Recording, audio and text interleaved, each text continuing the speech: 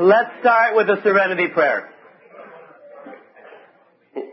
God, grant me the serenity to accept the things I cannot change, the courage to change the things I can, and the wisdom to know the difference. And this time I really mean it. You ever do that, you know?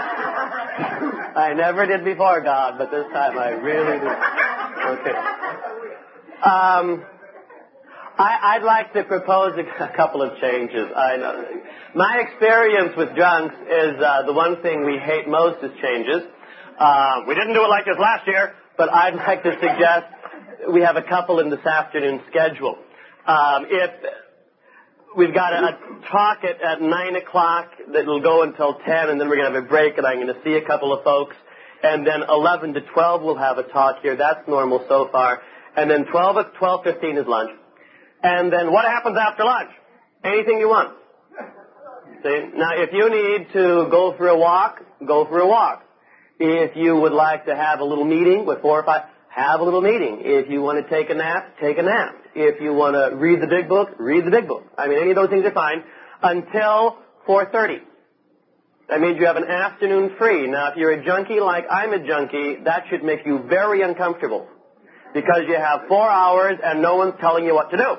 See? It's not structured. I don't like it when it's not structured. Well, it's okay. Yeah, you identify, do you? All right. Part of slowing down is getting some time. And for many of us, because we lead such busy lives, we haven't had 4 hours to ourselves in the last 5 years.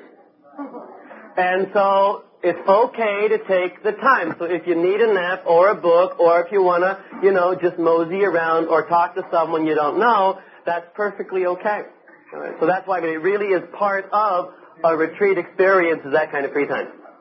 I don't think a retreat weekend should be so exhausting where every moment, that's boot camp, that's not a retreat. The schedule has a mass schedule for 3:45. I'd like to move that to 4:30. 4:30.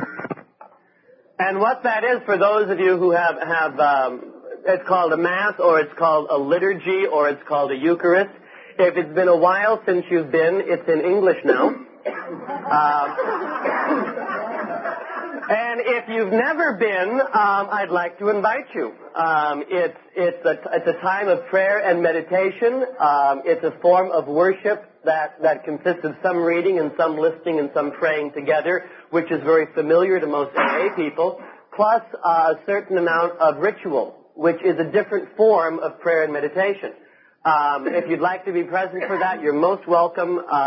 You don't have to sign anything, during it. And that should last perhaps half an hour, 40 minutes max. So 4:30 till a little after 5. What else can I tell you about that? Part of the ceremony, I'll explain the whole thing as we go along. But as part of it was that the priest was supposed to drink a little wine during it. And this was very dangerous if you were on antabuse, or if you had gone through aversion treatment recently. So Pope Paul VI gave a special dispensation to alcoholic priests, so we get to use grape juice, and we'll be using grape juice this afternoon. And if you'd like to receive from the chalice, you're most welcome, and it's user-friendly. Okay, that's the fun. At 5:30 is dinner, not 5. So set your stomachs back half an hour. Okay, 5:30 is dinner. And then from 7 until 8 tonight, I'll give a presentation. And then at 9 o'clock, we'll have the meeting. 7 to 8, I'll talk. And then even 8:30 if you want. I mean, that's your time. But it won't be as late as 9:30. Tomorrow, I'd like to give a talk between 9 and 10. And then break for a bit, maybe an hour, and then give a talk between 11 and 12. So instead of having things end at 11, we'd end at 12. And then you can rush back to the chaos that's in your lives there. And this is interesting too, some people, you'll look forward to retreat so much, it's like the weeks beforehand, the only thing getting them through is the fact they'll be on retreat. Wait till Friday night and I can get there. And then you get here, and you're worried about back home, and sometime in the middle of Saturday afternoon you finally land here, and then Sunday morning you got to get home. You don't have to go home. I mean, hang out here as long as you need to hang out here. And we'll keep going till about noon, and then you can split afterwards. Okay. So tomorrow, instead of a 9 to 11 slot, 9 to 10, then an hour of free time, and then you can pack your clothes if you want to know what to do. And then 11 to 12, and I'll give the final pitch then. Okay. Now, if none of that occurs to you, I mean, you don't remember that, I have it written down here. Okay, so you can go and check it out. What are we doing next? Just follow the people in front of you. Okay. I wanted to start this morning. And the list is pretty much full for folks who want to see me. Basically, I'll tell you to go to meetings and read the book and talk to your sponsor. So if you didn't see me, that is what I'll tell you. Okay? And I'll be out, I'll meet the folks, say, here, and then we'll just wander out there and mosey for a while outside as long as it doesn't get too awful out there. I wanted to start this morning by talking about one of the traditions. I like moseying through some of the traditions because a lot of times we don't. It's what you read, on the first Monday of each month, at your meeting or something. And we don't respect, sometimes we don't listen to the traditions very much. And I think the traditions are a crucial determining factor in the way Alcoholics Anonymous and Al-Anon have survived and changed. My one experience of being with a non-traditional group is when I was a couple of years sober, I went to Sweden. I mentioned that last night, and I found out that AA in Sweden is very small. In the city of Stockholm, which has 1.5 million people, there are 25 sober members of Alcoholics Anonymous who are Swedish speaking. Then you got a little flock of Americans. That's why the American Embassy is all. If you want to find out who's sober in a foreign country, call the American Embassy. And there will be people there who are sober. In Moscow, you call the Los Angeles Times. The foreign correspondents, because sober people, and that's where you always call the Moscow correspondent of the LA Times, and he'll tell you where meetings are. You find that out in Helsinki. I mean, there are all these things. When you're in Helsinki, call this number, and they'll tell you the next thing. It's very suspicious. But in Sweden, then you have about 40 or 45 Finnish-speaking members of AA in Stockholm. And where do all the other people go? Because if you look around any AA group, there's an awful lot of blonde-haired, blue-eyed people. You notice that? So what about all the rest of these Swedes and Norwegians and Danes who are drunks? Well, as far as the Swedes go, the Swedes got AA directly from the hands of Bill Wilson. They sent a delegation over because they knew they had a serious problem. And they went and they talked to Bill Wilson, and it was like going, Moses on Sinai. And Wilson gave them the traditions and the steps and so forth. So these Swedish drunks took it back to Sweden and improved it. And what they noticed a couple of things. One was that the steps were too God-oriented. So they dropped a lot of that because Swedes are not into God. So instead of 12 steps, there were 7. And then they looked at some of these traditions and they said, these traditions are crazy. For one thing, according to these traditions, you can't throw anyone out. And that's bad, So they changed that one. And then they said, also, it says that we ought to be fully self-supporting. And this is in the welfare state, where everything is paid for. They said, why should we be self-supporting when we could get money from the government? So they do. And they don't call themselves AA, they call themselves Länkarna. And Länkarna is largely a social group, and it does help some people stay sober. And whenever you talk about alcoholism or recovery in Swedish consciousness, they think of this Länkarna organization that is roughly equivalent to AA, but is really very, very different. It's not a spiritual program, it's a social group. And AA got started there, and in consciousness, Länkarna is for your average people, and AA is for snobs. Which I think is a wonderful switch, because here we figure AA is, the last place where they can't throw you out, And in many, many ways in Sweden, AA is exactly the way it was in the United States before the Jack Alexander article. A lot of people just don't know about it. In fact, in foreign movies, if AA is mentioned, they don't translate Anonyma Alkoholister in Swedish, they translate Länkarna. So people don't even get the AA association issue. And then you have a little bit of alcoholism there, so it's very... So anyway, because of experiences like that, I've really learned to value the traditions which form us. So, like tradition number 3, long form. Our membership ought to include all who suffer from alcoholism. Hence, we may refuse none who wish to recover. It says that in black and white. Now, I know groups that don't practice that. I mean, they do exclude people because they are the wrong color, or they're the wrong size, or they're the wrong age, or they sleep with the wrong person. You know? And you say, well, the tradition says we may refuse none who wish to recover. Then it says, nor ought AA membership ever depend upon money or conformity. You know? What? Have you been to groups where they all have the group T-shirt and group cigarettes? You know?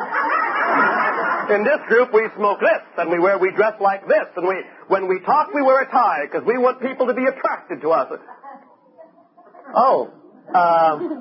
Nor ought AA membership ever depend upon money or conformity. Any 2 or 3 alcoholics gathered together for sobriety may call themselves an AA group, provided that as a group they have no other affiliation. That's why some folks say that one of the greatest increasers of AA meetings in any given area is resentment. Because the meeting you've been attending did it wrong.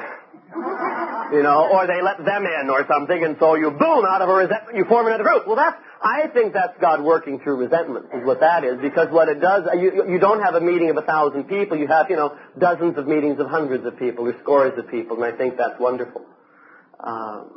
But this is a funny kind of principle. We don't come into the fellowship known for our tolerance.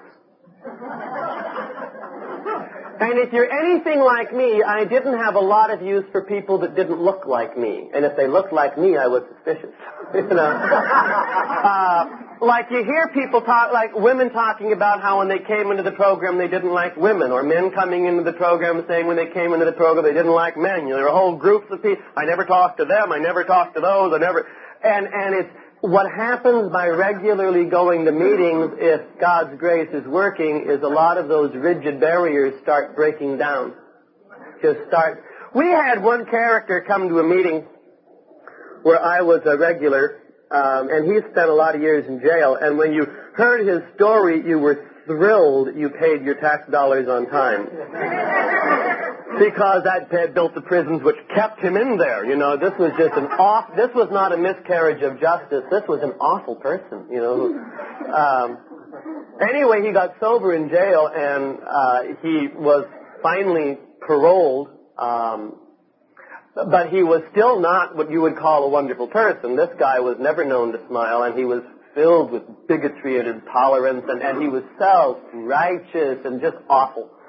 So he would come to our meetings on a regular basis, and he wouldn't talk much because he was busy judging, But every so often he would, and one time he came in and he had a crisis. Whenever he had a crisis and he needed to talk, the core group he would talk to, it was a men's stag, of course, where we all talk in deep voices and have real problems, Men's stag. Don't go to that wimp AA. Men's stag. Oh, well. So he came in one night, and he was very, very angry and very crazy, and we said, what's going on? And he said, today a black person asked me to be his sponsor. No, he didn't say black person. And he was just enraged. He hated them and hated everything about them, and back in 1942, and all this bullshit that was coming in. And so he ventilated, as we say, and then he said, what should I do? And we took a group conscience, and we decided that he probably really should sponsor this man. Now, we didn't know why this man wanted him to be his sponsor.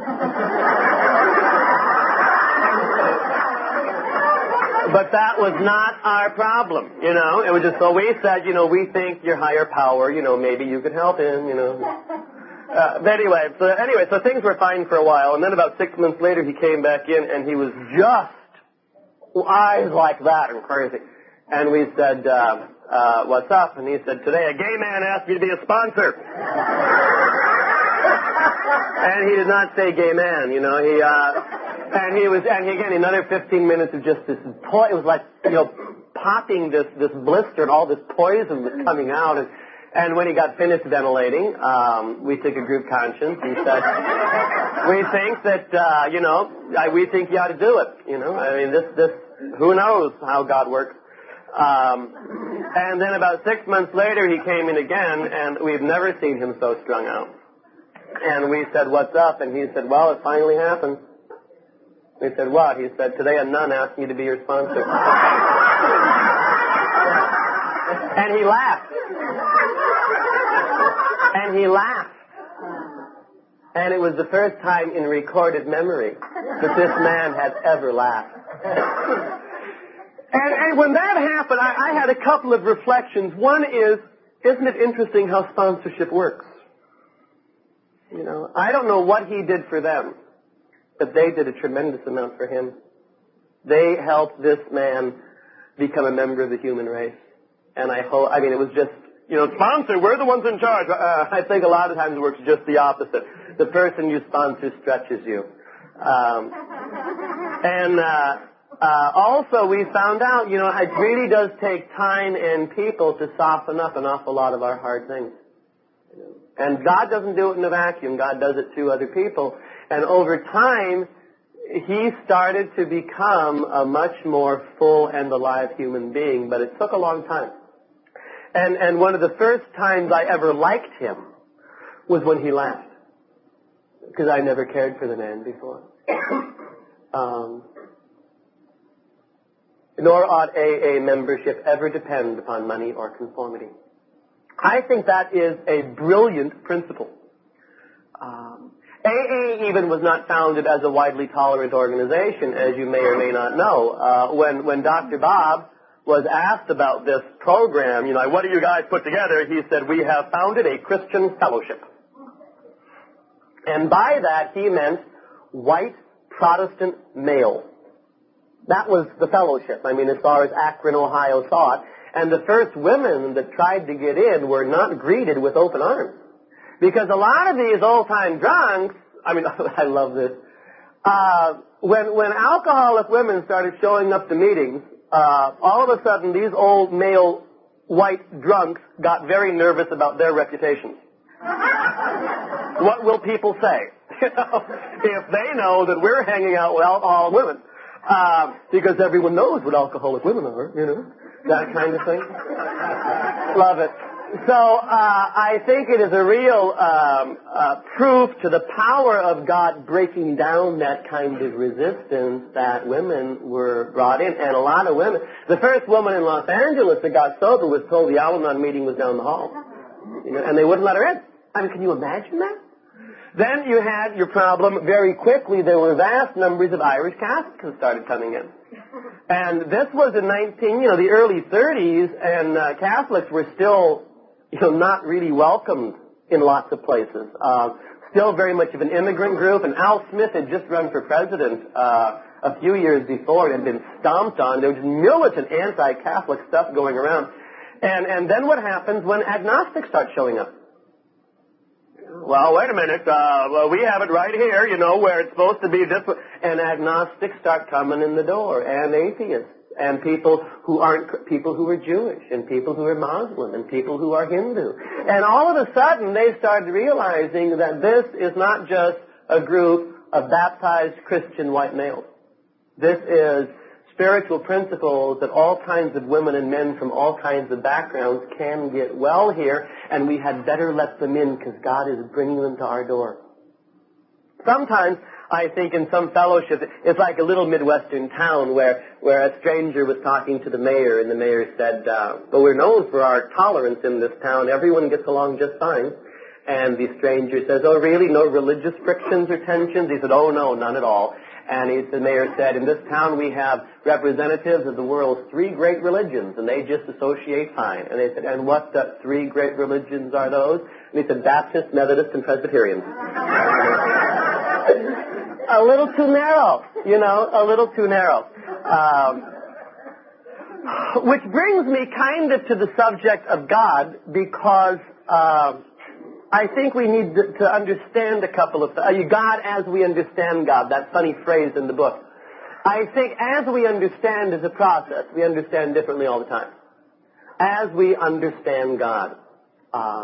There are a couple of things about God that I really do believe, and I'd like to pass these on. If you find them helpful, please use them, and if they're not helpful, ignore them.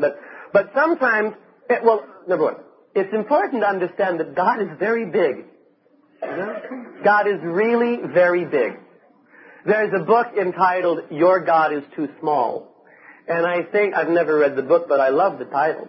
And I think for most of us, as we come into the program, and even some of us who've been around for a while, our God really is too small. And our God lots of times looks an awful lot like us, where God shares our prejudices. Well, God likes these groups and doesn't like those groups. Oh, really? God told you that. It's right there in the book. Please, give me a break. And what's kind of interesting is, as I understand God, it's quite clear that God is an equal opportunity lover. God has no taste. God really doesn't. God's primary activity is one of love and acceptance, and I think that's what drives us crazy, because you can't control that. You can't manipulate that, and you can't fix that. We're much more used to setting rules and regulations. I was talking with someone this morning, it was like when we were being raised, if you were real, real good, you knew God loved you. And if you were a creep, what is that? Well, God couldn't love me. Wrong. God doesn't make those distinctions. We do. I was told at times, like, we'd be in church and I'd be picking my nose or picking my brother's nose. And my mother would just be humiliated at that point and would come up with lines like, that will make God very angry. Well, no, God has no position on nose picking. But it sure made my parents angry, and they just couldn't say that, so they blamed God. God will get very angry at you for that. I mean, we were told, with some things, and God, we were told we were so powerful over God, because certain things would just make God so angry, Oh, really? See, I don't think God gets angry. I think God is having a wonderful time. And it's the principle of attraction rather than promotion. God invites you in, and if you're busy, you stay out. But it's perfectly all right if you want to be self-obsessed and isolated. My understanding of God, by the way, they talk, God is love. My problem with that is I've heard it so often I don't know what it means. And I therefore need to find a definition of love that makes sense to me. And it's important to have, not that I figured it out and understand it, but just kind of makes sense to me. And a lot of times when we're talking about love, even in the fellowship, we think of hormones. I'm in love, and you need someone to tell you you're in heat. You see, there is a difference. Lie down and don't sign anything. Very important. This too will pass. Believe me. I know you've never felt like this before, but believe me. So a kind of a definition, what is a lover? How do you spot someone who's a lover? What understanding of God can you get in terms of God as love? Well, Paul has something. I don't like a lot of Paul. I think Paul had a lot of bad days. And this is also, by the way, but some of Paul is really brilliant, but some of them is just awful. This is the one, I stopped reading the 24-hour-a-day book because they quote so much from St. Paul, and I would start the day angry. And I said, why start the day angry? Put that away. So I just don't read that anymore. If it works for you, please use it. I'm so happy, but it just makes me very angry. Why do they say that? I said, all right. Anyway, Paul does, in the first letter to the Corinthians, chapter 13, Paul has a thing in here which is usually read at weddings, but, who's paying attention, you see. This is what it says. If you want to know what love is all about, Paul says, love is patient. Love is kind. I don't think of patience and kindness as having anything to do with love. Love is romance, passion. Paul says, patient and kind. Okay, that gives me a start. Love is not jealous. I'm jealous a lot. But love is not jealous. If someone else is doing real well, a lover's thrilled. Happy, I'm glad it happened to you, and they mean it, Well, like I've had situations where friends of mine have succeeded and then I've gone into depression.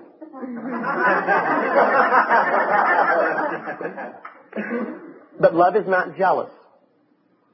Love does not put on airs.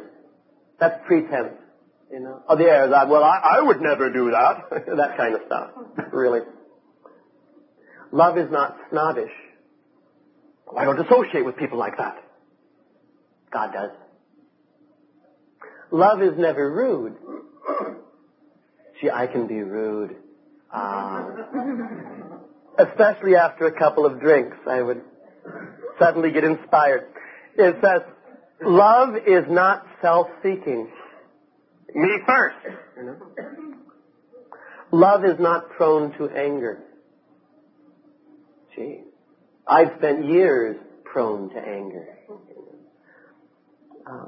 Neither does love brood over injuries.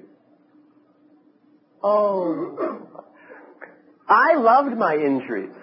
I loved my scars. And I had a gift after a social drink or two of resurrecting the scar as if it happened that morning, where maybe it was 25 years ago. But I just resurrected the whole pain and anguish and lived in that and thought showed you what a sensitive person I was. No. That shows you what a crazy person I was. Because love doesn't brood over injuries. Love does not rejoice in what is wrong, but rejoices with the truth. There is no limit to love's forbearance, to love's trust, to love's hope, to love's promise, to love's power to endure. Love never fails.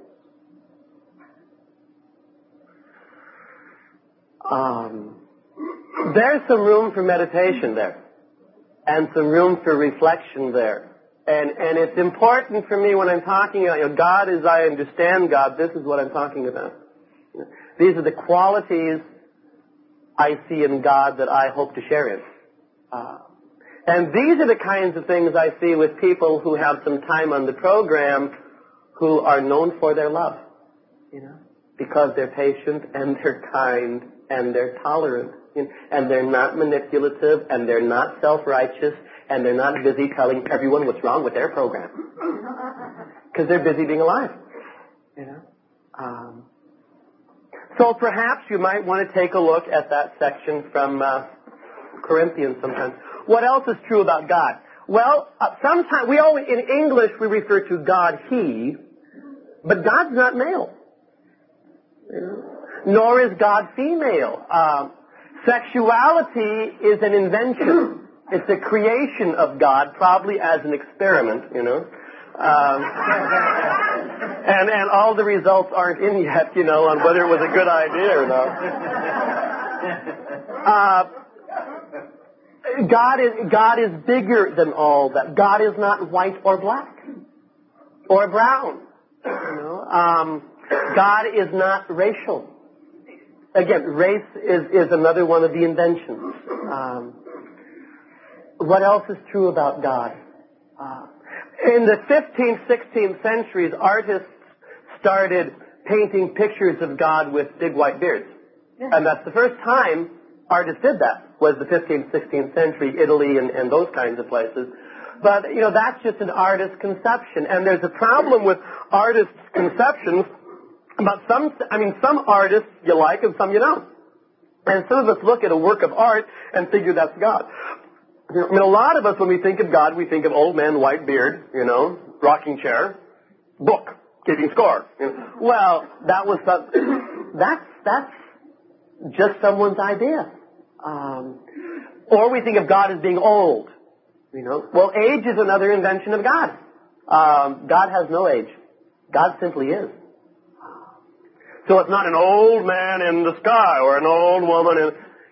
It's in our culture, in our civilization, we have two distinct points of view about God.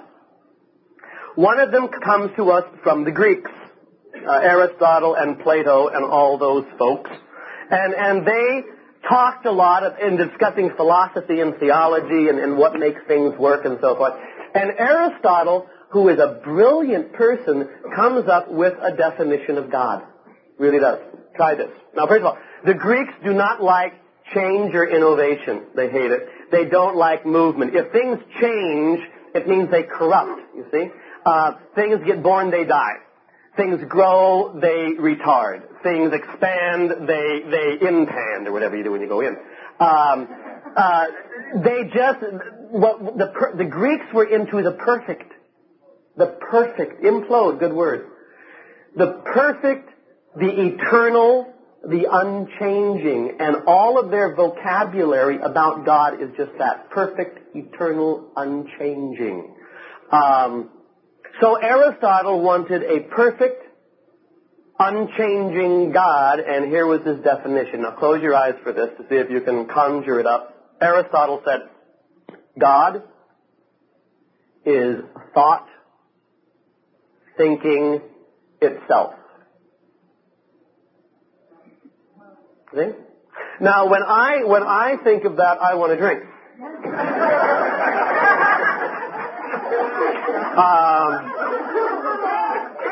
I mean, it is so abstract, I don't even know what it means. I mean, what color is thought thinking itself? I need a visual, or I'm hopeless on that. But some people are quite impressed with the profundity, Aristotle's in the Greek-speaking world, and there was a huge amount of the Jewish community that was Greek-speaking. They lived outside of Jerusalem, like in Alexandria and other places, and the scriptures they used they lost the Hebrew, so they translated the scriptures into the Greek.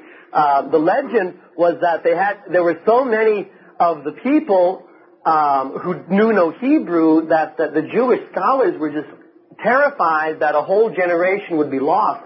So they had to translate the scriptures into Greek so they would be able to understand Moses and all that.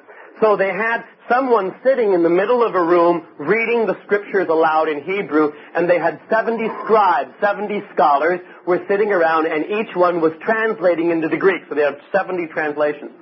So they had 70 scholars translate for 70 days. And at the end of that, they had all finished their translations. They had finished reading the Hebrew scriptures. They were all in Greek. And they found that everyone's translation agreed with everyone else's. I don't believe it either. But that's the legend. And therefore, it was called the Septuagint. That's an old very, there was the Greek speaking, the Septuagint, because 70, Latin for 70 is Septua. 70 scholars took 70 days, the Septuagint. But they translated this all into Greek concepts too. So when Moses is on the mountain talking to the burning bush, you see, Moses goes on to the top of the mountain and there's this bush on fire, but it's not burning up. And he noticed that. I wouldn't have.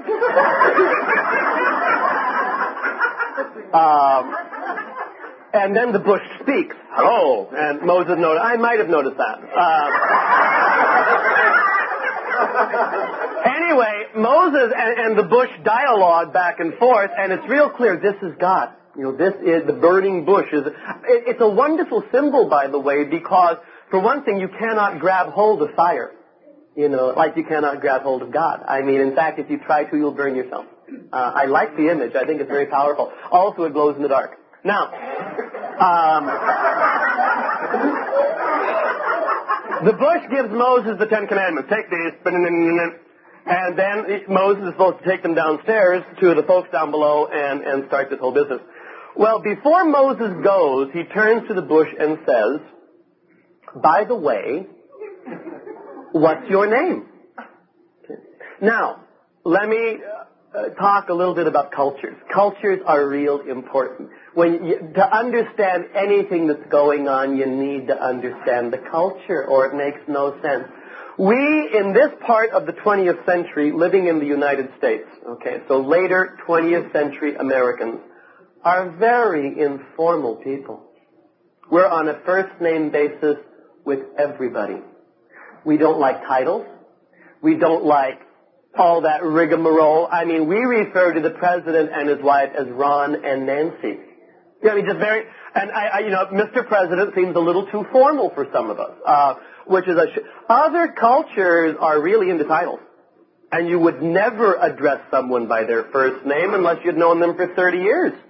It was just, even some languages have you formal, you informal, Spanish does that, usted and tú, and to talk to someone familiarly when you've only known them for 5 years is an insult. Crazy stuff. Okay. I think it's crazy because I'm an American and I figure let's be on a first name basis with the world, When we look at Moses saying, by the way, dear Bush, what's your name? We may say, culturally, as Americans, well, Moses is just trying to be friendly. He's not. He's not. Going back 5,000 years, what's going on there is names are very important and very significant. And names are power. And in terms of gods and priests and all of those folks, the early scriptures indicate that the Jewish community didn't think there was only one God. There were lots of gods. There were the gods of the other guys, and there was our God, and our God, we had this relationship, but they all have gods too. And there is an arch enemy of the God of the Hebrews, and that was the God of the Canaanites, and it was a God named Baal, B-A-A-L, Baal. And Baal was a fertility god. And Baal was very powerful all over the Near East. And if you look through the Hebrew scriptures, you will find that Baal is regularly being condemned as the arch rival, Well, what happened with Baal? How do you get a god's attention? Well, the concept, again, was that gods liked the smell of blood. So if you were going to get the god's attention, what you would do is slaughter a lot of animals. And then the stench is just awful. But gods get off on it, and so they would all show up, see? And you would have all these gods floating over, and Baal would be there, and then what you do, the priests would come, and the priests would call out the god's name. And once you called out the god's name, the real name of the god or goddess, you've got him. So you've tracked him. And they have to do what you say. So religion, 5,000 years BC, is an exercise in your power. Okay, real important, and some of us still do that, I'm so powerful, God does what I want. All right. Now, Baal, by the way, also, what Baal liked best for sacrifice was human sacrifice. And throughout the entire Near East, you have people, if you really wanted the God to do what you wanted to do, you would bring your firstborn son. And parents, and the way of sacrifice was by taking little George, who had been a discipline problem all week. It does give a whole new insight on the, family rules and regulations. Anyway, they take George downtown and they would throw their children alive on the burning pits, and the kids would be burned to death. And this just got Baal very excited. And then you could get what you wanted. You see, by calling, because Baal would be there hungry, and you called the name, and you could force God to do what you wanted to do. This is called religion, 5,000 BC. Okay. This footnote, did you ever get bothered by the story of Abraham and Isaac? Where Abraham is told by God, sacrifice your son Isaac to me. And Abraham agreed and took the little kid up to the mountain and was ready to kill him. And an angel of the Lord came down and said, no, use a goat, instead. And we said, well, see how much Abraham believed. And we translated this as, Abraham believed that I don't think that's true. I think that's misinterpreting it. I think Abraham knew that he had to sacrifice. God shows up with blood. And Abraham was had no more consciousness than anybody else did in his time. And Abraham therefore figured he would sacrifice his son like everyone else is. And Abraham went up to the mountain to do it, and Abraham had a growth in consciousness. As he was ready to kill Isaac, it suddenly occurred to him, wait a minute. God showed up and said, don't do this. And this is why the Jewish community of the whole group, they were the ones who never sacrificed their children. Because of that vision that Abraham had, where it said, don't kill your child, go and get an animal to do it. We don't kill children. And that is a major leap in consciousness. And then it's a little while later before the Jewish community comes to the realization that there's only one God. God, as they understood God, took time. Took time. And you see the growth throughout Scripture. Okay. Back to Moses. Moses says, what's your name? Because Moses wants to be able to call on God when Moses wants to call on God and force God to do what Moses wants, just like everyone else on the block does. And God responds to Moses, my name is, the Hebrew letters are YHWH. Pronouns Yahweh or Yahweh. So what's that mean? Well, if you're a Greek, you abstract, keep it abstract and unchangeable. And we picked this up with the Septuagint, and for years and years and years, Yahweh means I am who am. If you saw Charlton Heston in the Ten Commandments, that's what it was. My only problem with that is, what does that mean? It's like thought thinking itself. I am who am, excuse me. A little abstract maybe. The Greek community got very excited by this, by the way, because they said, oh, look, the God of Moses and the God of Aristotle are the same. Moses is they're talking about, so God is equated to existence and ultimate reality and being, and if you're off on the philosophy, there are centuries where people wrote about that stuff. My only problem, putting that all over your God, eternal, unmovable, unchangeable, I am who am, and all that stuff, that's fine if that works for you, but that just doesn't happen to work for me very well. I cannot turn my life and my will over to I am who am. Or thought thinking itself. And that's why as Pius XII in my own denomination in the 50s did a great boost for modern scripture scholarship, and one of the modern scripture scholarship things was don't do the translations, go back to the original and see what was going on there. So you go back to the Hebrew scriptures to see what's going on in Hebrew, not Greek. And Hebrew is a completely different language. Greek has a zillion words and subtleties and refined style. Greek is an amazing language. Just in senses of time and change. Hebrew is very simple. There's not a lot of words. The grammar is very clear.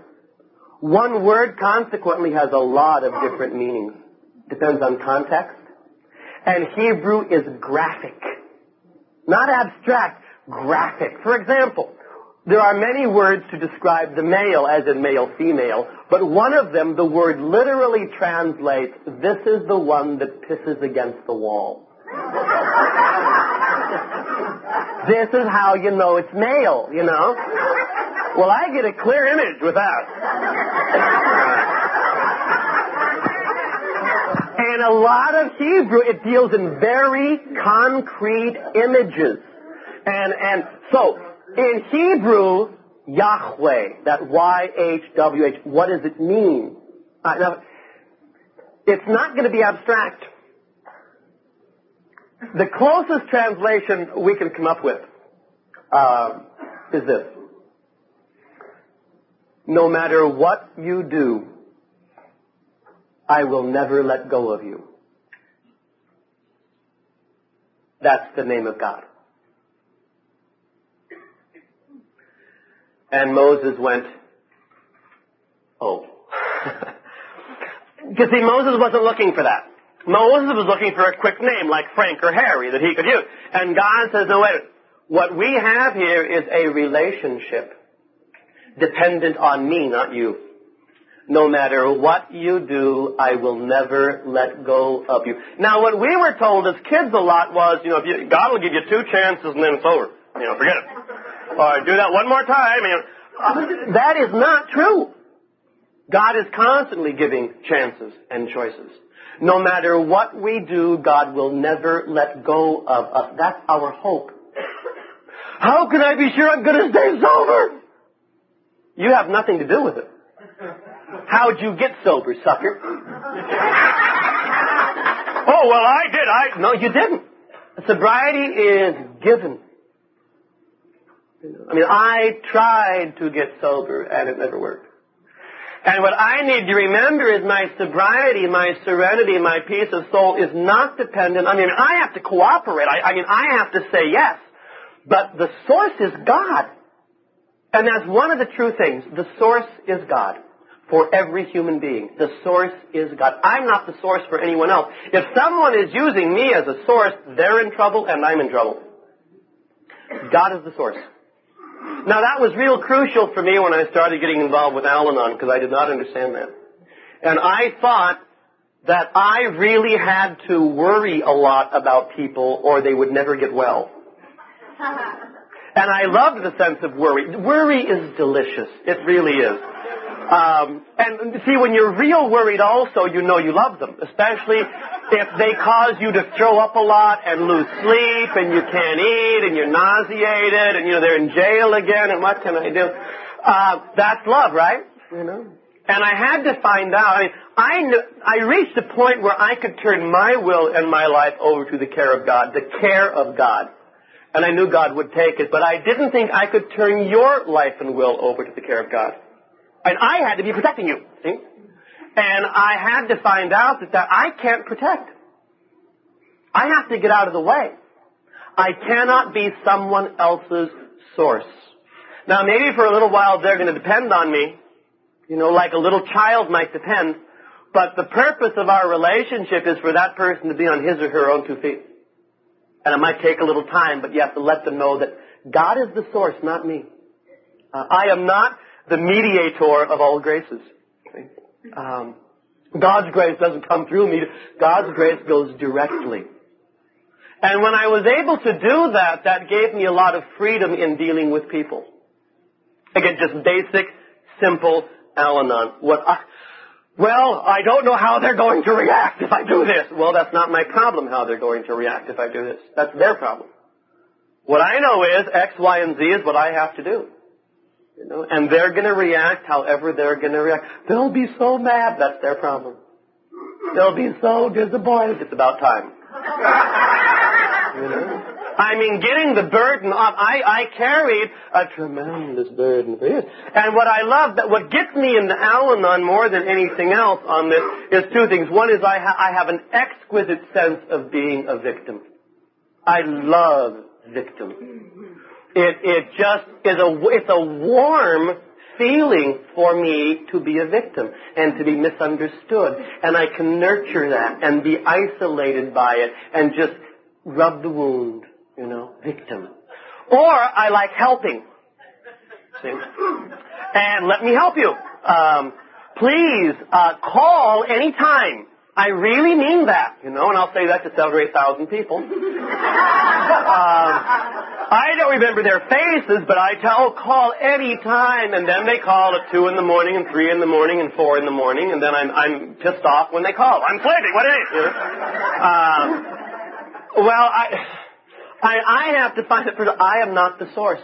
God is the source, and I have real limitations. And one of the things I need to do if I'm going to function is sleep some.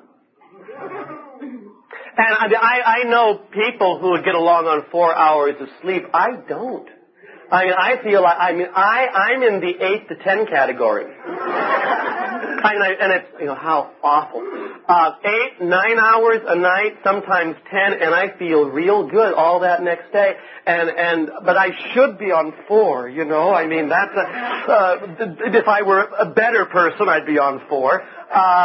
So I'll just try going on 4 for a while, and then I become irascible and crazy and can't stand people and overreact. And anyway, if I need 8 to 10 hours of sleep a night or 6 to 8 hours of sleep hours a night, I need to make sure I get that regularly. So I unplug my phone at 11:30.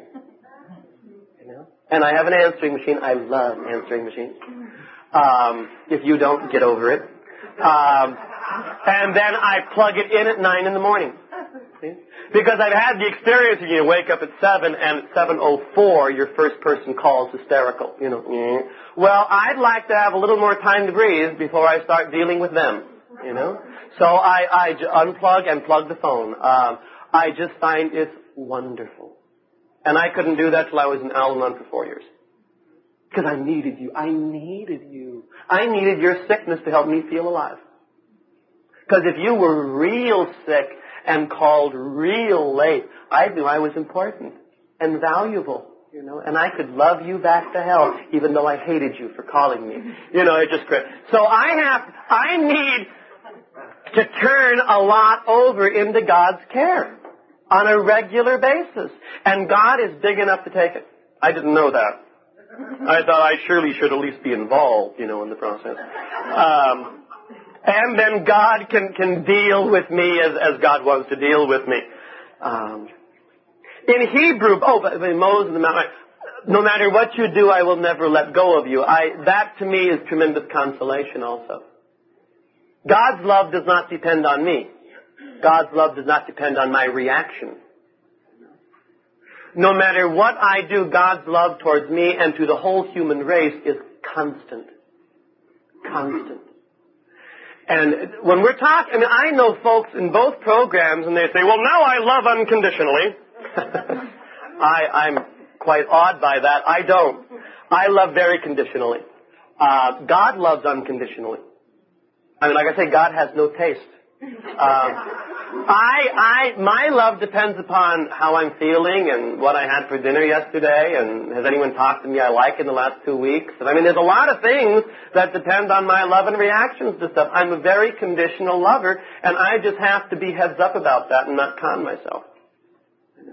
I'm amazed. My ability to love is really very fragile. And I need, therefore, when I get hungry, angry, lonely, and tired, I don't love much at all. I judge real well, though. Real well. And usually accurately. Okay.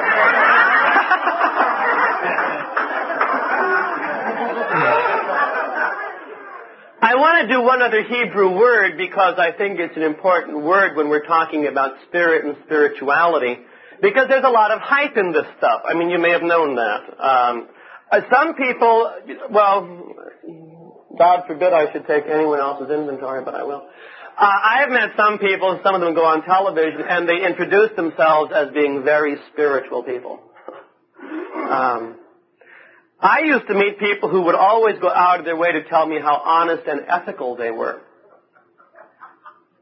And I would wonder, why are they telling me this? Why are you telling me this? And my experience with people that I would consider spiritual is that they usually don't introduce themselves that way. But you pick it up later. But they really are. So what's spirituality? I think everybody has a spirituality. I do believe that. For some of us, it is unconscious. And for some of us, it's conscious. Some of us can talk about it real nicely and verbally. Some of us can't. But all of us have a spirituality. So what is it? Some spiritualities are very healthy and some spiritualities are very sick. That's true also. The Hebrew word for spirit is ruach. R-U-A, ruach. And like many other Hebrew words, it has many meanings. Spirit, the Spirit of God, ruach Elohim. It also means wind. You see the ruach coming through the... It also means breath. When God gave the breath of life to Adam, it was ruach, you see. So spirit, wind, breath, those are all logically connected. I really understand that progression. And it also means disturbance or trouble. How does that work? Well, the wind blowing across the desert brings with it a lot of sandstorm. And therefore it can also mean disturbance or trouble. I love that. I think that's... Because some of us think the spiritual life we should be placid. Well, sometimes there's trouble that comes with this business too. So we're talking about the Ruach Elohim. So what is spirituality? I think spirituality has a lot to do with attitude. Your spirituality is shown in your attitudes, be they positive or negative, and you can pretty much pick up someone's spirit just by listening to them chat. Just by watching some people walk, you pick up their spirituality. Burdened. With a brave little smile. That's what I love, you know. Hoping for years that people would think that I had a terminal illness. That would explain so much, you know, if they only would understand. And I did. I think spirituality... let me see. Let me explain it like this. When we come into the program, most of us are pretty shattered people. We have lots of different parts and categories all over the lot. Okay, this is true for both Al-Anon and AA. What happens with the program is we get fewer and fewer pieces. So things start getting together. We start being less factionalized. Sometimes we talk in AA about Dr. Jekyll, Mr. Hyde. Dr. Jekyll, by the way, was the nice guy. Mr. Hyde was the creep. I didn't know that for 2 years. Doctor sounds pretty good to me. So, if my problems with personality were only Dr. Jekyll and Mr. Hyde, I'd be greatly relieved. But I also had a bad case of Snow White and the Seven Dwarfs. And I never knew which one would come out. I mean, it was just this scattered... I did not know who I was. And over a period of time now, I find I have fewer and fewer personalities. And what's happening is that over time, I am becoming one person. Not yet, by any means, but I'm becoming one integral person. And I think that's a lot of spirituality. It's your integrity. Your spirituality is your integrity. If you're pretty much a connected human being who knows who he or she is about and can function as one person, you've got integrity, you've got... What is your spirituality? The spirituality you figure out in your room alone. No, you figure out in conjunction. With who? With the rest of the human race. It's how I connect to other people. That includes my family, by the way. And I don't like that. Because I can deal with strangers real well, but my family drives me crazy, you know. But if I'm going, and I believe, I'm saying this for me, if I am going to be spiritually alive, I need to have some kind of relationship as far as possible with my family. I cannot live in resentment and rage at them. I have to come to terms with that. I have to maybe let them go with a lot of love, but I mean I have, and people who are close to me. It's how I connect to my family, to my community, to the rest of the world. One of our Congress people in the Bay Area has a slogan that I like a lot. He says, think globally, act locally. Gee, I like that. Because I'm in a situation a lot of times where I love the human race, but I can't stand people. You know? The people next door I wish would just drop dead, but I love people in Ethiopia. Gee, it's just, let's send him another $75, you know, and then I set fire to the dog next door. And that is not having integrity. I'm not one person there, I'm at least two. And one of them is real sick. In fact, maybe both are real sick. I mean, the further you were away from me, the more I could trust you. That's not being a person. You know, that's being real fractured. So it's the connections. And I find my relationship with God has an awful lot to do with my relationship with you. I think it works like this. Then we'll break because it's 10 o'clock. I am God's first gift to me. If I am bitterly disappointed in me, I'm going to have a very difficult time dealing with God. I think that's true. I have to fall in love with myself to get well. And I find out now I am the man I always was afraid I was. I mean, I used to dread some stuff about me. Oh, please, anything but that. And I find out it's true. I had better fall in love with that man. Or I'm never going to be able to deal with the being that created me. Right. I am my first gift to me. You are God's second gift to me. And I had better deal with you. Sanely. And boy, that's why I need Al-Anon on a real healthy, because I don't know how to deal with you. I know how to let you dominate me, and I know how to dominate you, but I do not know how to be your peer. And I just to be at peace with that, and be able to say yes to you, and be able to say no to you, and be able to say my turn. And I have rights too. Those are revolutionary concepts to me. God is God's third gift to me. Once I have a healthy relationship with me and a healthy relationship with you, I can have a healthy relationship with God. And for me, it goes in that order. Because I found most of my problems with God, I had lots of problems with God, which I'll talk about at 11, but most of them were because I was very screwed up about me and you. And I mean, it gets real crazy. So there. That's a couple of light ideas to start the morning. And if any of that is helpful, I'm real glad. And when I get back, I want to talk, to start off, I want to start with what is a picture of spiritual growth. Okay, a picture of, because I need pictures, or I get abstract, and then I'm doomed. Why don't we end with the Lord's Prayer?